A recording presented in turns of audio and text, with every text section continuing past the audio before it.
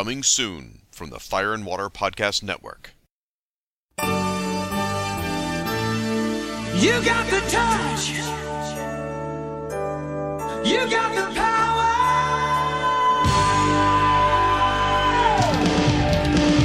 Yeah! Rob Kelly hosts Rodimus Rob, a Transformers podcast. As revenge, I'm going to do a Transformers episode, and I will bring to it every bit of enthusiasm that you might expect that I have for the characters. Page 1.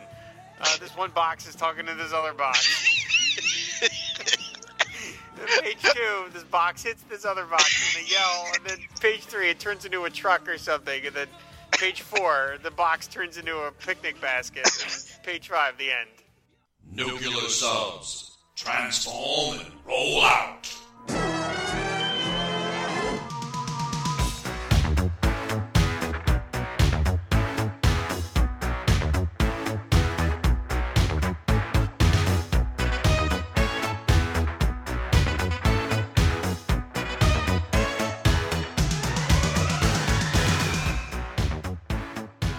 Hello and welcome to episode 19 of Crossing the Streams, a Ghostbusters podcast. I'm Ryan Daly. And I'm Nathaniel Wayne. We have got a great episode for you tonight. Our topic is biggest tools of the Ghostbusters movies. And by tool, we do not mean the PKE meter. Plus, we will end the show with another installment of We've Got One. But first, some Ghostbusters news. Wait, actually, before we do the news, should we mention the listener feedback thing? Actually, yeah. Get that out of the way? That's a good idea. We'll do that. As you no doubt noticed from listening to the show, we have not done listener feedback in a while. Now, you guys I think it was episode 10 was the last time we did it. I think you're right. You guys listening, you have held up your end of the bargain. You guys have been great. The social media feeds, likes, favorites on Twitter, retweets, comments on the website, everything has been great. Somebody even did a Google Plus at us. That's just weird. I know. And we have been remiss in our duties. We haven't kept up with that, but that is going to change. In fact, it's going to change next episode. Yes, so because we have been so lax with this, we're devoting an episode just to that. Next episode is going to be just us dealing with listener feedback, responding to you guys, sharing the thoughts that you shared with us, and just, making up for lost time, really. Right. I have a feeling a lot of that is going to be dedicated to one of Chuck Coletta's emails he sent us. He wrote a very lengthy email after our episode, episode 16, when we did our commentary track on the Ghostbusters reboot. Kind of took us both to task, which I didn't think was fair, because we said up front we each had our biases against it. Although, we'll make our case when we get to that, but at the very least, he didn't call us misogynist, so there's that. Did I? Because that wasn't my problem. We talked about it, and this will all be next episode. You had issues with it being a fresh reboot instead of just a sequel, which would have made much more sense. My biggest thing going into it was they're calling this New York City, but it's shot in Boston. Why not just set it in Boston? Boston's a great city with kind of a history of ghost stories and paranormal stuff. But anyway, we're next time. Get over there. Okay, so on to Ghostbusters news. Pretty much the one thing that's kind of jumped out in terms of movie news was, by the time you hear this, last week or 2 weeks ago, around March 21st, I think, Ivan Reitman, the producer, the director of the first Ghostbusters movies, and who's sort of still kind of the shepherd of the franchise to one extent or another. I feel like he kind of has nothing else to do with his time, so he just hops on to the latest bit of what's going on with Ghostbusters. Hey, you want to interview me? He has his own little office at Sony that's called Ghost Central or something like that. But it would be Spook Central, if they're trying to be accurate here. Good point. Yeah. He gave an interview to IO9, I think it was, where they were basically just what is the future of the Ghostbusters franchise. And he talked about, obviously they wished that the reboot in 2016 had a bigger return. And to be fair, I did too, because for all my issues, I would like them to have had the chance to do it better. Me too. Yeah, and we both said that. I wish it had gotten a sequel, because I think they could have gotten enough of the kinks out with that first one, and I think a sequel would have been better. But I thought his language was kind of funny in the interview. Like, he sort of mentioned up front that the movie that they released wasn't what he would have done with it, and kind of wasn't quite throwing shade at Paul Feig, but sort of laid the blame for whatever failures it was on his, while not quite being as overt as that. I think it might have been a more backhanded, hey, Sony, if you want to give it back to me, you gave me an office already. That might have actually been what he was going for. But he has mentioned that he is still very much involved in the Ghostbusters franchise, because there's a couple of new multimedia aspects that Ghostbusters is doing. There's a brand new comic series coming out. There's a new virtual reality experience called Ghostbusters VR Now Hiring, which kind of puts you in the virtual reality of a new recruit. If the extent to which it makes you feel like a Ghostbuster is anything like that VR Batman thing made you feel like Batman, insofar as it was like taking a CD-ROM tour through the Batcave, except it was glued to your head. I'm sorry, my expectations for anything VR related are very, very low. I'm kind of there with you, but at least for a nostalgic kick, it sort of looks like you're kind of back in, maybe. I don't know. Look, I don't own VR stuff, but you know what? If I had a friend who had it and they happened to have this, yeah, okay, I would pester them till they let me try it. I'll own up to that. Okay. But getting back to the movies stuff, Reitman did say that they hope plans progress and they will get a sequel or they will make more live-action movies, but he didn't get into details, probably because there are no details to get into at this point. Yeah. Sony's just kind of on the fence. However, one thing that he has been working on for at least a year, and again, the fate of this is uncertain, was a animated feature. Yeah, which... it's one of those things I wish I had more information on, because I don't know how to feel about it, because on that premise, as a very vocal, huge fan of the real Ghostbusters, and actually even enjoyed some of the extreme Ghostbusters stuff, I'm all in favor of the Ghostbusters in animated form. But I need to know more about what that means. Are they trying to do the original characters again in animated form with impersonated voices? Is it a whole new cast in animated form? I want to know more about what we're dealing with here. I do too, because not only has he talked about an animated feature, potentially more live-action features, back in, I think, 2015, so a year before the movie came out, there was rumor that Sony wanted to do a new Ghostbusters animated series. Ghostbusters Ecto Force, which would be set in the future. Again, I think it's been more than a year since there's been any word on this. See, the thing is... so in the interview, Ivan Reitman said in his mind, all of this makes sense, and he has a way of making this all kind of coexist. So whether the animated feature would be characters that we've already known from the live-action movies, one or the other, or original characters, in his mind, it kind of sounded like he was figuring out a way for these all to sort of gel as one thing. And that's fine. The thing is my hang-ups on this have a lot more to do with Sony than they have to do with him. And these announced projects I'm not uninterested in, but I only have to look so far as what Sony has done with Spider-Man to know that just because they've announced they're working on something doesn't mean that it is A, well thought out, or B, will ever happen. I mean, how many ancillary Spider-Man things were announced, dropped, some now appearing to be resurrected, some hopefully are dead and buried. But I mean, one thing you can't accuse Sony of, unlike Warner Brothers and their DC properties, when Warner Brothers announces something, they stick to it no matter how badly the train is going off the rails. They're still sticking to their plan. Sony is much more fair weather. Sony is much quicker to jump ship. I will say, and I didn't even think about this until now, but Sony's original announcement about an Aunt May movie, I would be more interested in that with Marissa Tomei as the lead than Sally Field. Just throwing that out there. Okay, yes. Actually, I would be back on board with that premise if they went there. Okay, so, that interview pretty much was Ghostbusters related news. So we can, I think we're going to take a promo break. Got a couple of podcast promos to throw at you folks, and then we'll be back to just talk about tools. It's not what you think.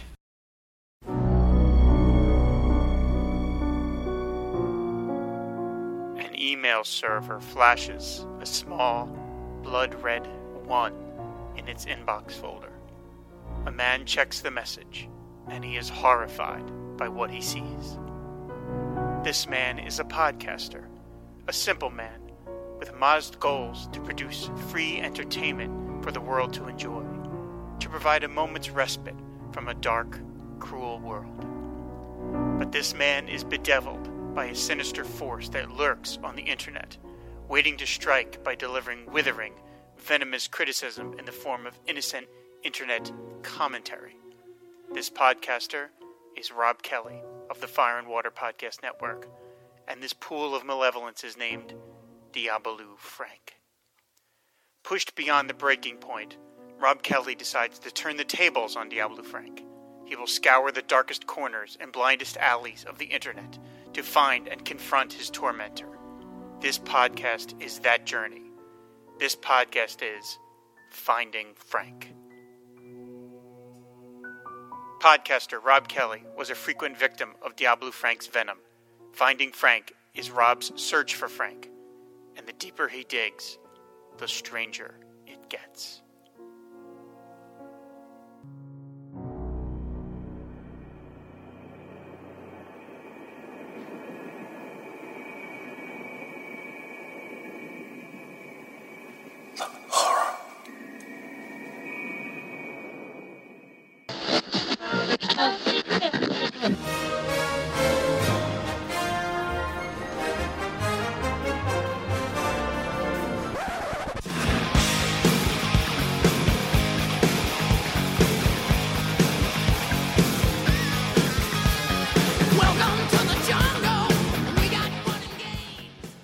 Yeah!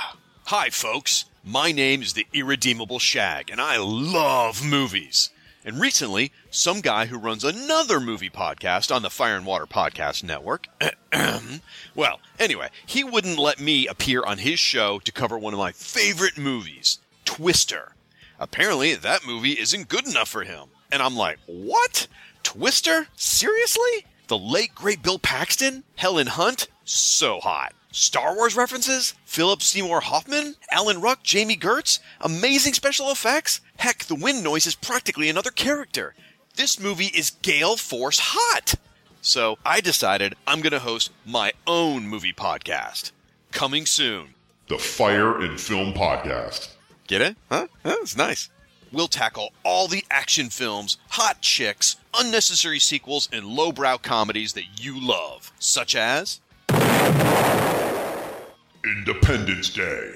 awesome special effects, Will Smith kicking ass, Jeff Goldblum, the smoking hot Vivica Fox, Bill Pullman as president. This movie is alien extinction level hot. Wild Things. Sexy Nev Campbell and scorching hot Denise Richards naked in a hot tub. This one is boiling hot. House 2. The Second Story. This is what Kingdom of the Crystal Skull could have been. And John Ratzenberger should have won an Oscar for his minor role as Bill Tanner, electrician and adventurer. This movie is definitely hot. Tropic Thunder. Napalm level hot. Steel Magnolias. Sure, honey, if you want to watch it. I mean, it's not really my kind of movie, but anything for you, sweetheart. Dude, Where's My Car? Hot. Speed 2. Cruise Control. Hot. Bill and Ted's Bogus Journey. Hot. The Night the Reindeer Died. Hot. Battlefield Earth. No, not hot. Under Siege 2. Dark Territory. Hot. Showgirls. Hot. Die Hard 2. Die Harder. Hot. Ghostbusters 2. Hot. Fast Times at Ridgemont High. Hot. Fast and the Furious. Hot. Fast and the Furious 2. Hot. Fast and the Furious 3. Hot. Fast and the Furious 4. The Fire and Film Podcast. It's gonna be hot.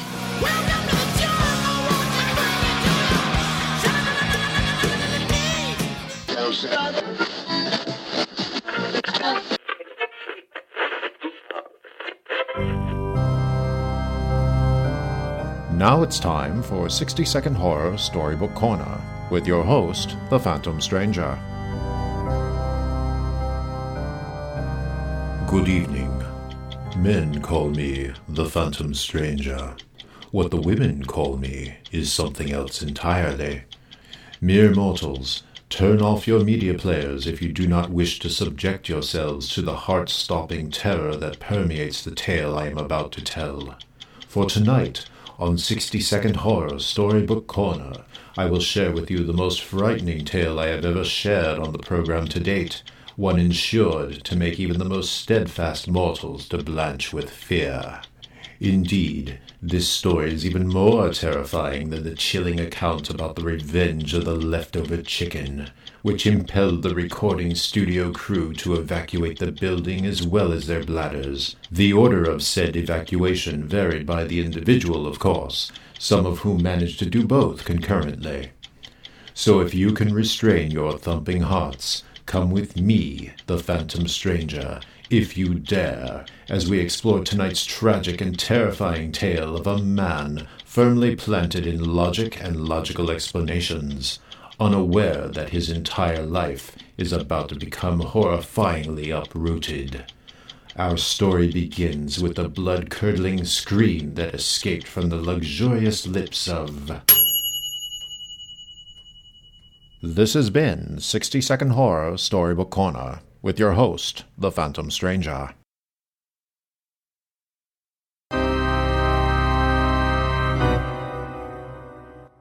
Next time on 60-Second Horror Storybook Corner.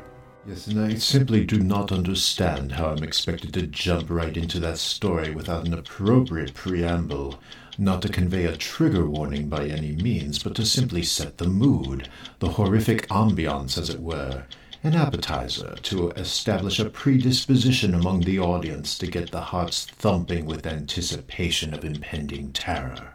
They should not expect any less from I, the Phantom Stranger.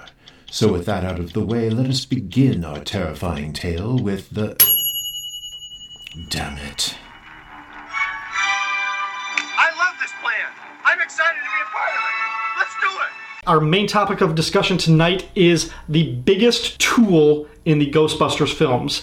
Now, by tool, we're not talking about the equipment, we're not talking about their gear, we're actually talking about characters. We're talking about the big jerks, let's not mince words, the assholes in the Ghostbuster movies. And more often than not, we're talking about bureaucratic government tools. Yeah, they take up a good chunk of this list. And what we've come up with 5 that we're going to talk, although... one of these I kind of dispute, but you're gonna make an argument here. You know, I will be quick to take him off the list. I just wanted to bring up an important part about him that I like. So, all right, well, we'll get to that. But I mean, if we're talking tools in Ghostbusters, let's just start initially talking, and we can talk about maybe how to rank these guys at the end. But let's just start with the name, Dickless Walter Peck from the original, from the EPA, and just. Yeah. I mean... William Atherton and his mighty beard. And he was so good at this type of role that he basically did it again in a couple of Die Hard movies. Yes. Yeah, he's just so good. And he is the voice of sort of the government. And you talked about this with Rob Kelly on one of the Film and Water podcasts. Of he represents the EPA. Is the movie making a commentary about the EPA? Not necessarily. I don't think they are. I mean, my feeling has been... He could have represented any government agency. He could have been from any government agency, first of all. Second of all, I think he just represents people who are assholes about their job. Yes. And wield their tiny little sliver of authority like a sledgehammer. And that's kind of the point of the tools and why we see them in every one of these movies. Is there is that character type that has nothing to do with the supernatural, has nothing to do with ghost, possession, paranormal, nothing. It's just the voice of the skeptic that doesn't believe in this crap and is going to stand in the hero's way with, just that minuscule amount of authority that they have that is actually going to present some kind of problem for the plot. Now, part of what's interesting about Walter Peck, I think, is that he, at the beginning, while he gives off an immediate, this guy's an asshole vibe, because William Atherton's great at that, right. Initially, he's not completely unreasonable in what he's asking for. But when Venkman brushes him off as casually and honestly dickishly, Venkman's kind of a dick too. Sure.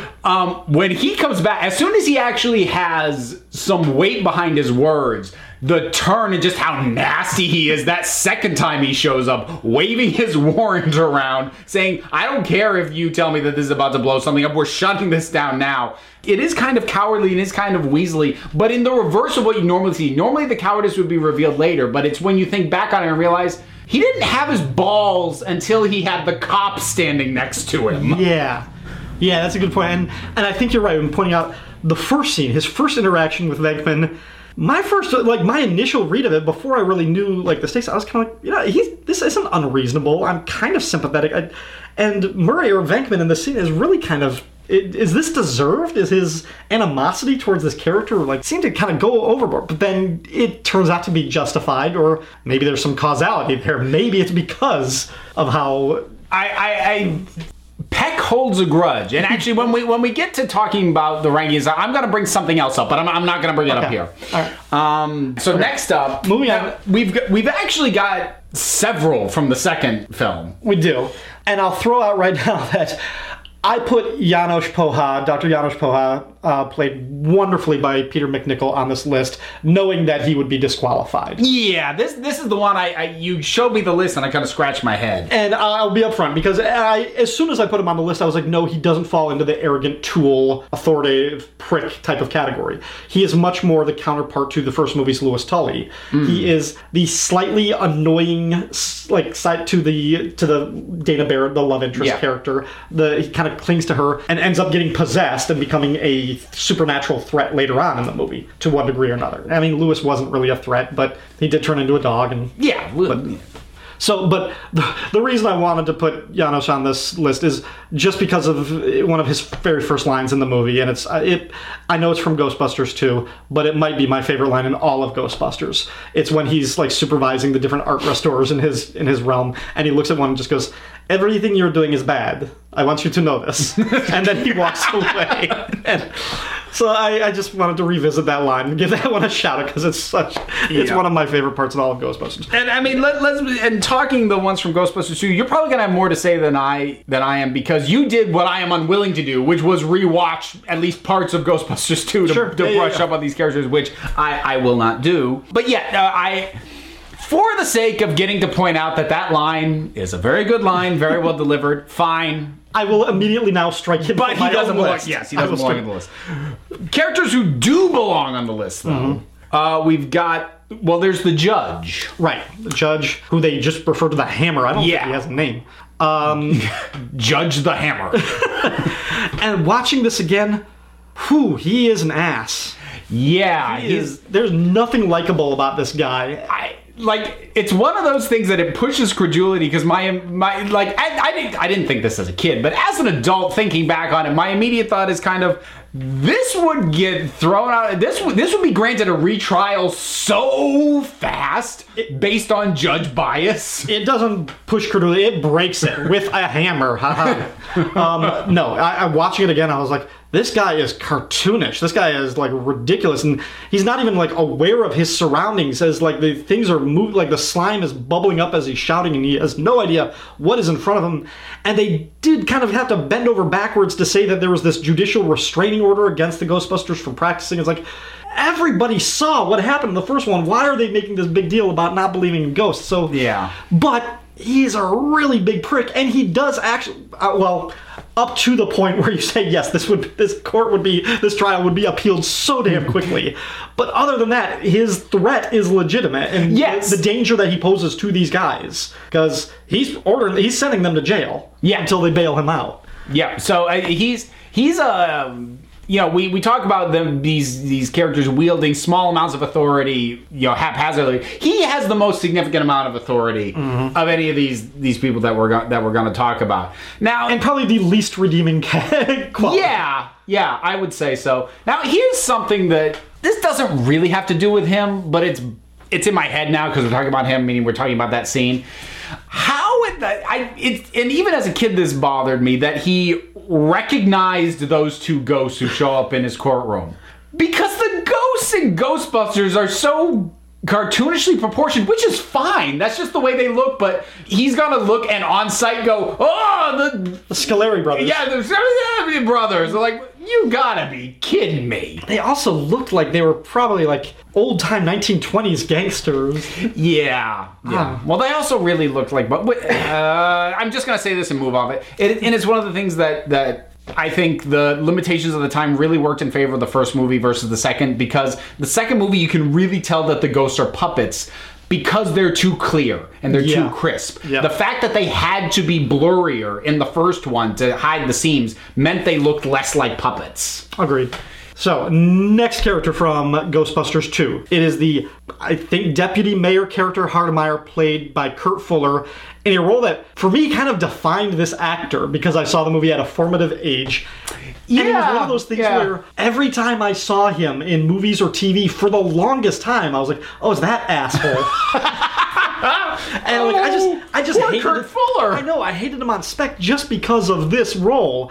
And I think that, I mean, for me, that actually, like, that puts a lot in his favor because of how on-site unlikable this guy is. He is. I mean, he's an immediate brick wall. Yeah. And I mean, he does somehow get the Ghostbusters committed. I don't actually understand how the heck he has the authority to pull that off. But in terms of legitimate authority, he is just an immediate brick wall. Yeah. And they know the mayor personally. Just no. Yeah, and he basically he undercuts their arguments. He's very quick to like point out, but just in a very kind of like childish, degrading sort of like way how like stupid they are. And again, it's a fundamental problem with the second movie that everyone has just forgotten the events of the first movie. Yeah. And it doesn't even seem like he's trying to put them down to manipulate himself into a position of greater authority. It seems like he has some deep-rooted animosity towards these individual people and wants to discredit them. It feels like there's a backstory we never got. Exactly. We have no indication of what that might be or why. So that does hurt it, but it's he does sell it. I mean, you don't like him. No, and you're not supposed to. So now we would be remiss to not bring up the new Ghostbusters. Now there were. I think the instinct would have been, again, to single out the mayor or the mayor's assistant in this, because they are there and they are kind of problems, but they're not deliberately being dicks. They're almost trying to be helpful, but they're so self-serving that that's the reason they're a problem. And that's not on the same level as other people. Right. There is, however, a character who is on the same level as the rest of them. Right, and it's interesting because it's coming from a different kind of authority that has nothing to do with the government, which is what we've seen before with Peck, Hardemeyer, and the judge. The character of Martin Heiss, played by Bill Murray, and it's hard to sort of swallow when you say that. Yeah, I know. He is one of these antagonistic characters in this. He is the authority figure, in this case coming from a more learned academic, semi-scholarly. I mean, however scholarly you need to be to get interviewed on cable news, which is not, that's a low bar to clear, as Snopes is quick to point out to us. He is the debunker, the mythbuster of sorts, but again, very sort of self-serving, like glam-seeking type of... Yeah, and I think what pushes him over into Tool, because he's got his initial thing where he's just being interviewed. Right. And he's just saying, no, I think this is fake. And honestly, given what can be done in terms of caught on video and uploaded to the internet, that's not an unreasonable thing for him to say. But it's when he shows up at their door with a camera, taunting them and mocking them, going, bet you can't show me a ghost. Huh? It's like, okay, you're a dick. Yeah, and so this is where I have conflicted feelings about where he should be on this list. Not his placement among these characters, but like in terms of a ranking order, because I hated his character and I felt like he actually hurt the movie. Like the others, none of the others, I mean, as sort of one-dimensional and as farcical as the judge kind of was, that didn't hurt the movie more than the movie's other flaws necessarily did. It was sort of a piece with that. But when Bill Murray's character, and this it hurts to say this, but when he shows up in the reboot and starts interacting with them and doing this thing, I'm kind of like, I don't like this. I want him to leave or die or do something quickly. And he did. He obliged. And I was happier when that happened, I'm sad to say.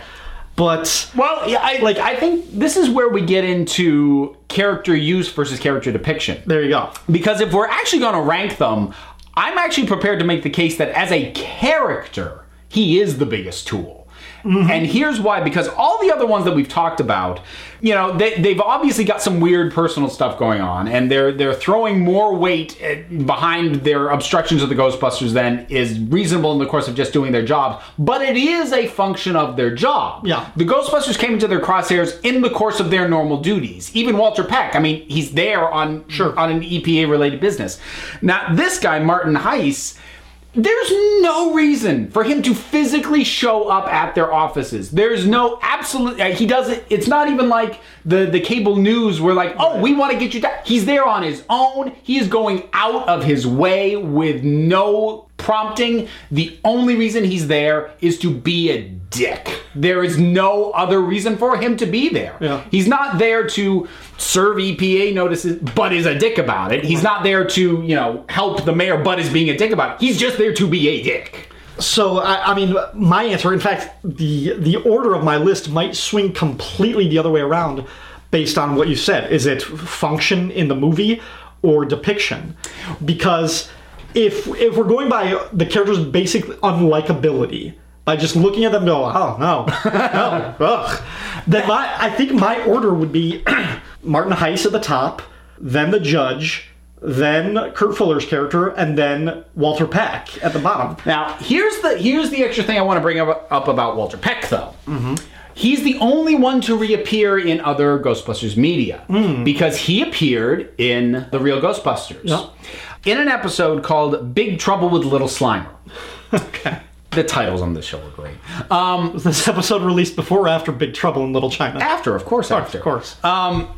So, long story made short, he's been fired from the EPA, but he's gotten in with a new agency called the BUFO, Bureau for Unidentifiable Flying Organisms. And under that authority, he's been tracking Slimer. Okay. And so he's now in a completely different job with a completely different agency, but is targeting the Ghostbusters deliberately, and is targeting Slimer, figuring that if he can get his hands on him, that'll pull them apart. So he's targeting the most vulnerable member of the team that he doesn't even know. Mm-hmm. I mean, he's had interactions with all the rest of them at least once, but he's basically targeting their dog to torture and tear them apart. And in my mind, this ups the dick quotient. He's not rocking the beard. He's just rocking the mustache. Ooh. Ginger still? Yes. Ginger mustache. That is Peck. What are you doing?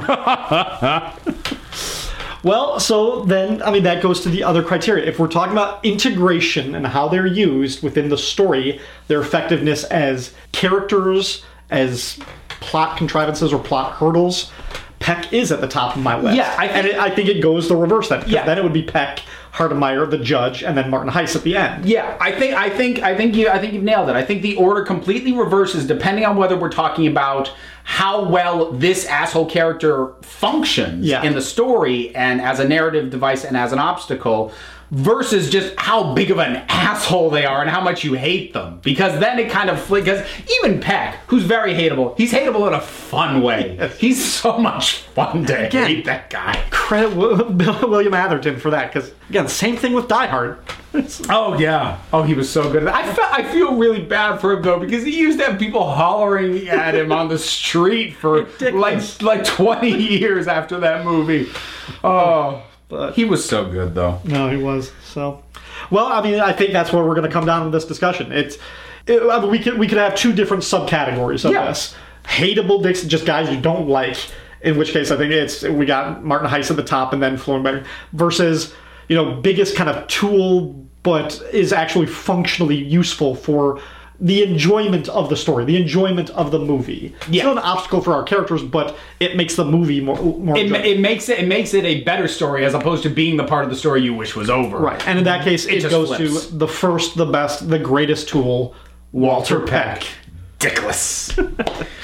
All right, that is going to end our main conversation for this one, but we're not done yet. Right now, we're going to take another promotional break, play some ads for some of our friends on the network, and then after that, another installment of We've Got One.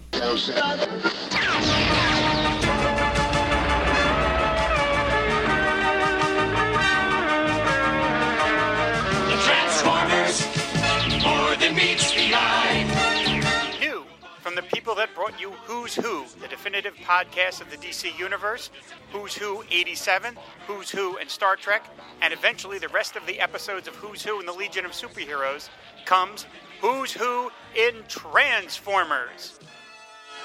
Better half of the hosting duo, Rob Kelly, brings you Who's Who in Transformers. He goes it alone, taking a look at such classic characters as that box, that other box, that box that looks like a car, that one human I think had a name, some other box, a box that I think was evil, maybe another box that could turn into a dinosaur. I don't know. It's Who's Who in Transformers, coming soon to the Fire and Water Podcast Network. Transformers, more than meets the eye. The Transformers. Meanwhile, at stately Franklin Manor, home of the Supermates. Man, why won't these Justice League Unlimited figures stand up? I mean, how tiny are their ankles? Geez, who is it now? I live out in the sticks. Why do I keep getting... Hey, Grundy. Solomon Grundy want to know if you got microphone. Well, yeah, I do those podcasts for the Fire and Water Net. That's why Grundy here. Grundy want to do show. Join Fire and Water Podcast Network. Well, I'll have to run it by the guys, Rob, Siskoid, Shag. Grundy don't care. Solomon Grundy stronger than Shag. Well, that's not really that impressive, Grundy, honestly. But you can't just... Grundy got idea for new show. Solomon Grundy show on a Monday. Okay, well, Monday's usually Ryan's day for midnight or nightcast. Grundy no care. Solomon Grundy want to unburden his mind and share his deep thoughts. So what were you planning on talking about? Grundy talk about life in swamp, knocking Green Lantern around with a stick, flirting with Jade. She's hot. Wrestling gators, eating frogs. Hey, what you eating for supper? Well, I think Cindy's cooking Sloppy Joes tonight. Sloppy Joe? Grundy killed him in 1948, I think. Where's your woman? Woman! Grundy, I wouldn't do that. What's with all the shot? Oh, it's you. Honey, I think Grundy, well, he's inviting himself to dinner. Solomon Grundy hungry! Woman, do your job and feed Grundy. Oh, no, you didn't. Ow! Ow, you hurt Grundy. You hit harder than that pill popper owl man. Grundy know when he ain't wanted. Grundy leaving. Well, bye. Don't let the door hit your zombie butt where the good Lord split you on the way out. So long, Grundy. No hard feelings. Grundy come back later when she ain't around. Save me a sandwich. Solomon Grundy show on a Monday, coming this fall to the Fire and Water Podcast Network.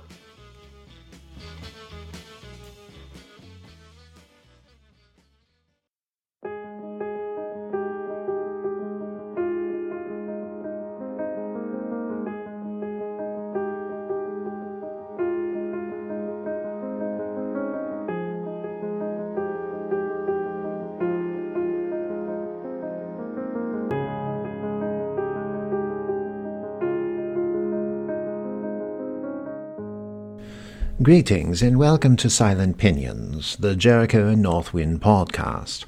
I am your host, Professor Mortimer Claptrap, and we have a special episode for you today, for we have in the studio, for an exclusive interview, the one and only Joseph Wilson, best known as Jericho, the body-possessing mutant from the New Teen Titans.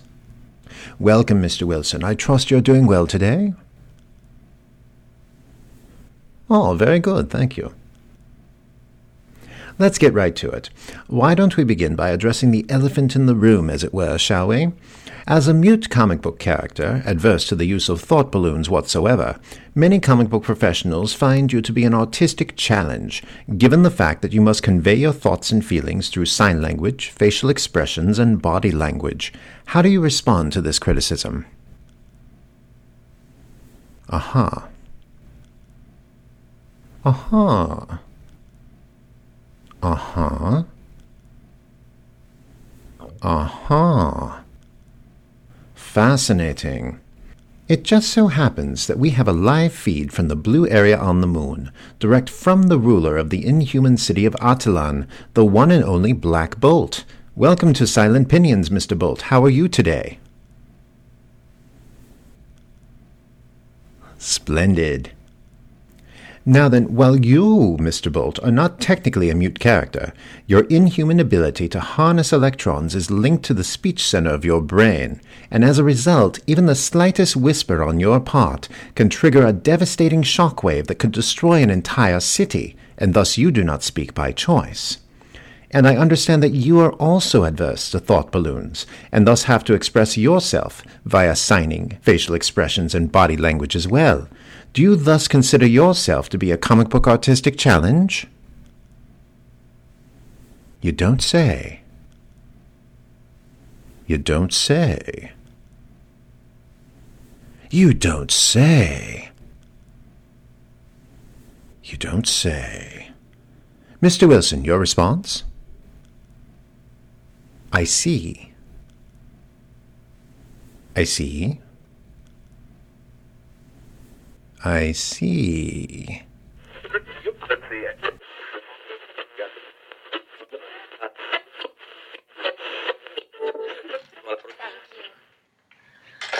We got one!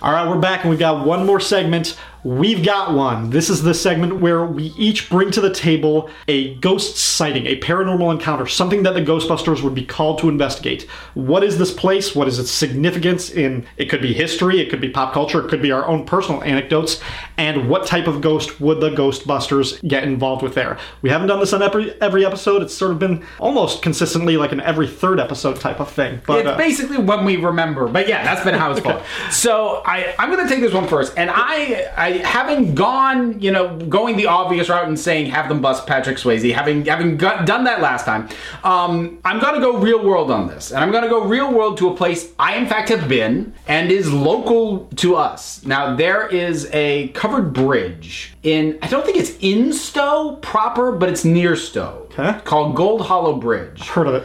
It's colloquially known as Emily's Bridge. And you can probably guess why. So there is a presence, there is a ghost there. It believed to be a young woman named Emily. How verifiable this is historically, it's very iffy.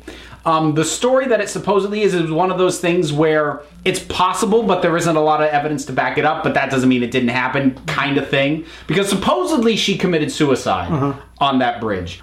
Some versions she threw herself into the river. Some versions she hung herself from the rafters. I'm sorry, hanged herself. She's not a piece of clothing.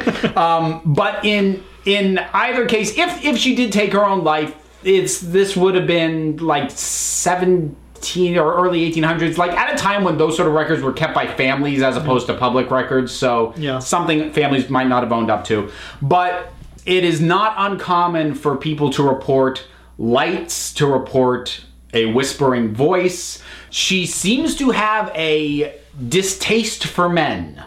And again, that's just going by sort of collected anecdotal evidence. Now, as I said, actually. yeah.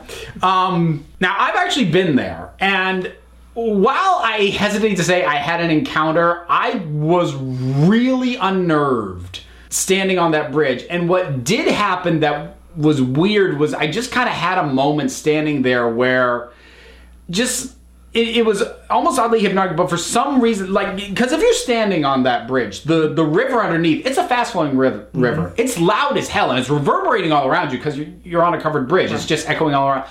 But I remember standing there and just kind of looking around, and this was at night because I was in college and really dumb.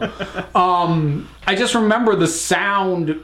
It was like the sound of the river. Somebody took the volume knob and just started slowly turning it down. And it just became a weird background hum.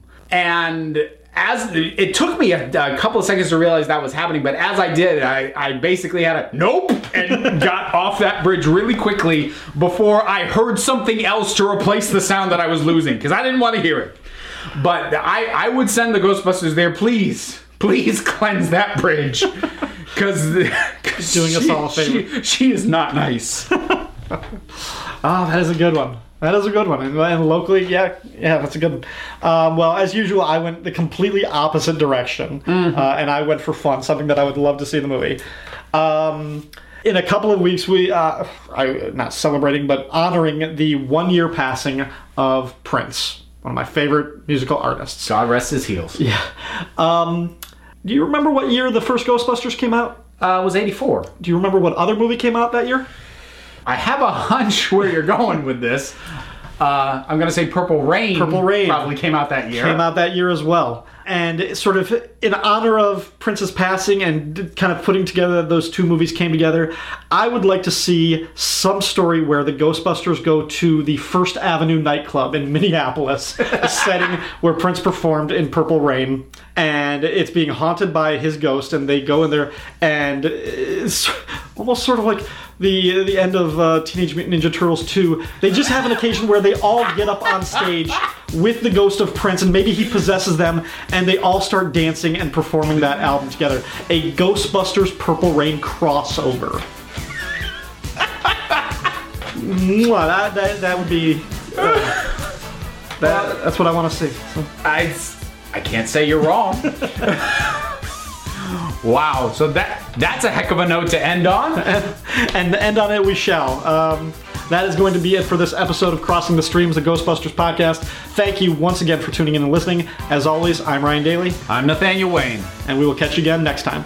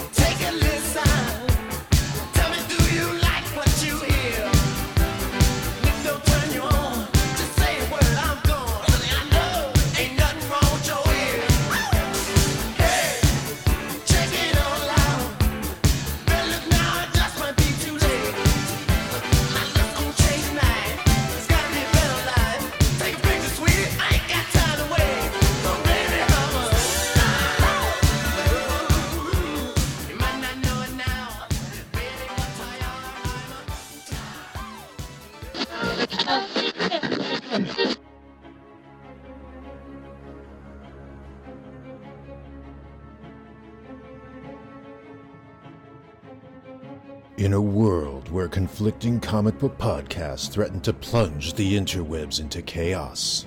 Oh yes, I'm onto your cunning scheme. It's a joke. Oh, It's a joke. Well, next time make it funny, my friend. Tasked with a hyperbolic mission they were not expected to survive. Is that what that was? Oh my god! Only two egos will be able to bring balance and harmony. Dun dun dun! Really? Ugh. I don't really care what your opinion is. I'm gonna do it my way anyway. It's a pain in the butt. I gotta deal with this jackass again. Shut up. If they can get along. Looking up Thanos. I'm looking at it. I looked it up on Wikipedia. Well, I was trying to figure out how, early it was. I just told you, 4 years. No, I You're meant, off by how many 4 appearances he'd had before. Never mind. what I difference never is it? liked you. Ever. From the people that brought you Everything Nice, a Sugar and Spike podcast. On you. Aqua Rob. He's always been kind of a mort. He's pretty much a mort. V. Wait a minute. That was a dig at me, Dick. I just got that. Fire Shag. I don't care. Oh, what a jerk. Coming to media players everywhere the 13th of September on the Fire and Water Podcast Network. I'm tired of talking about you, to be quite honest. So I've had enough. I'm tired of hearing about I hate you so much. When fire and water collide, things get steamy. Is that a euphemism for sex? Look it up. Really? I gotta go to Urban Dictionary for this?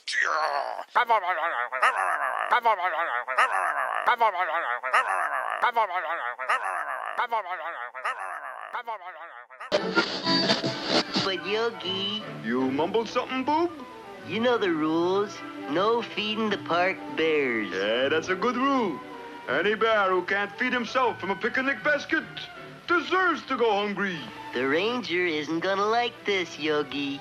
What he can't see can't hurt him. Give us a hand, Boob. Okay, Yogi. This basket's a fat one. Yikes! Gosh, I don't understand what's going on.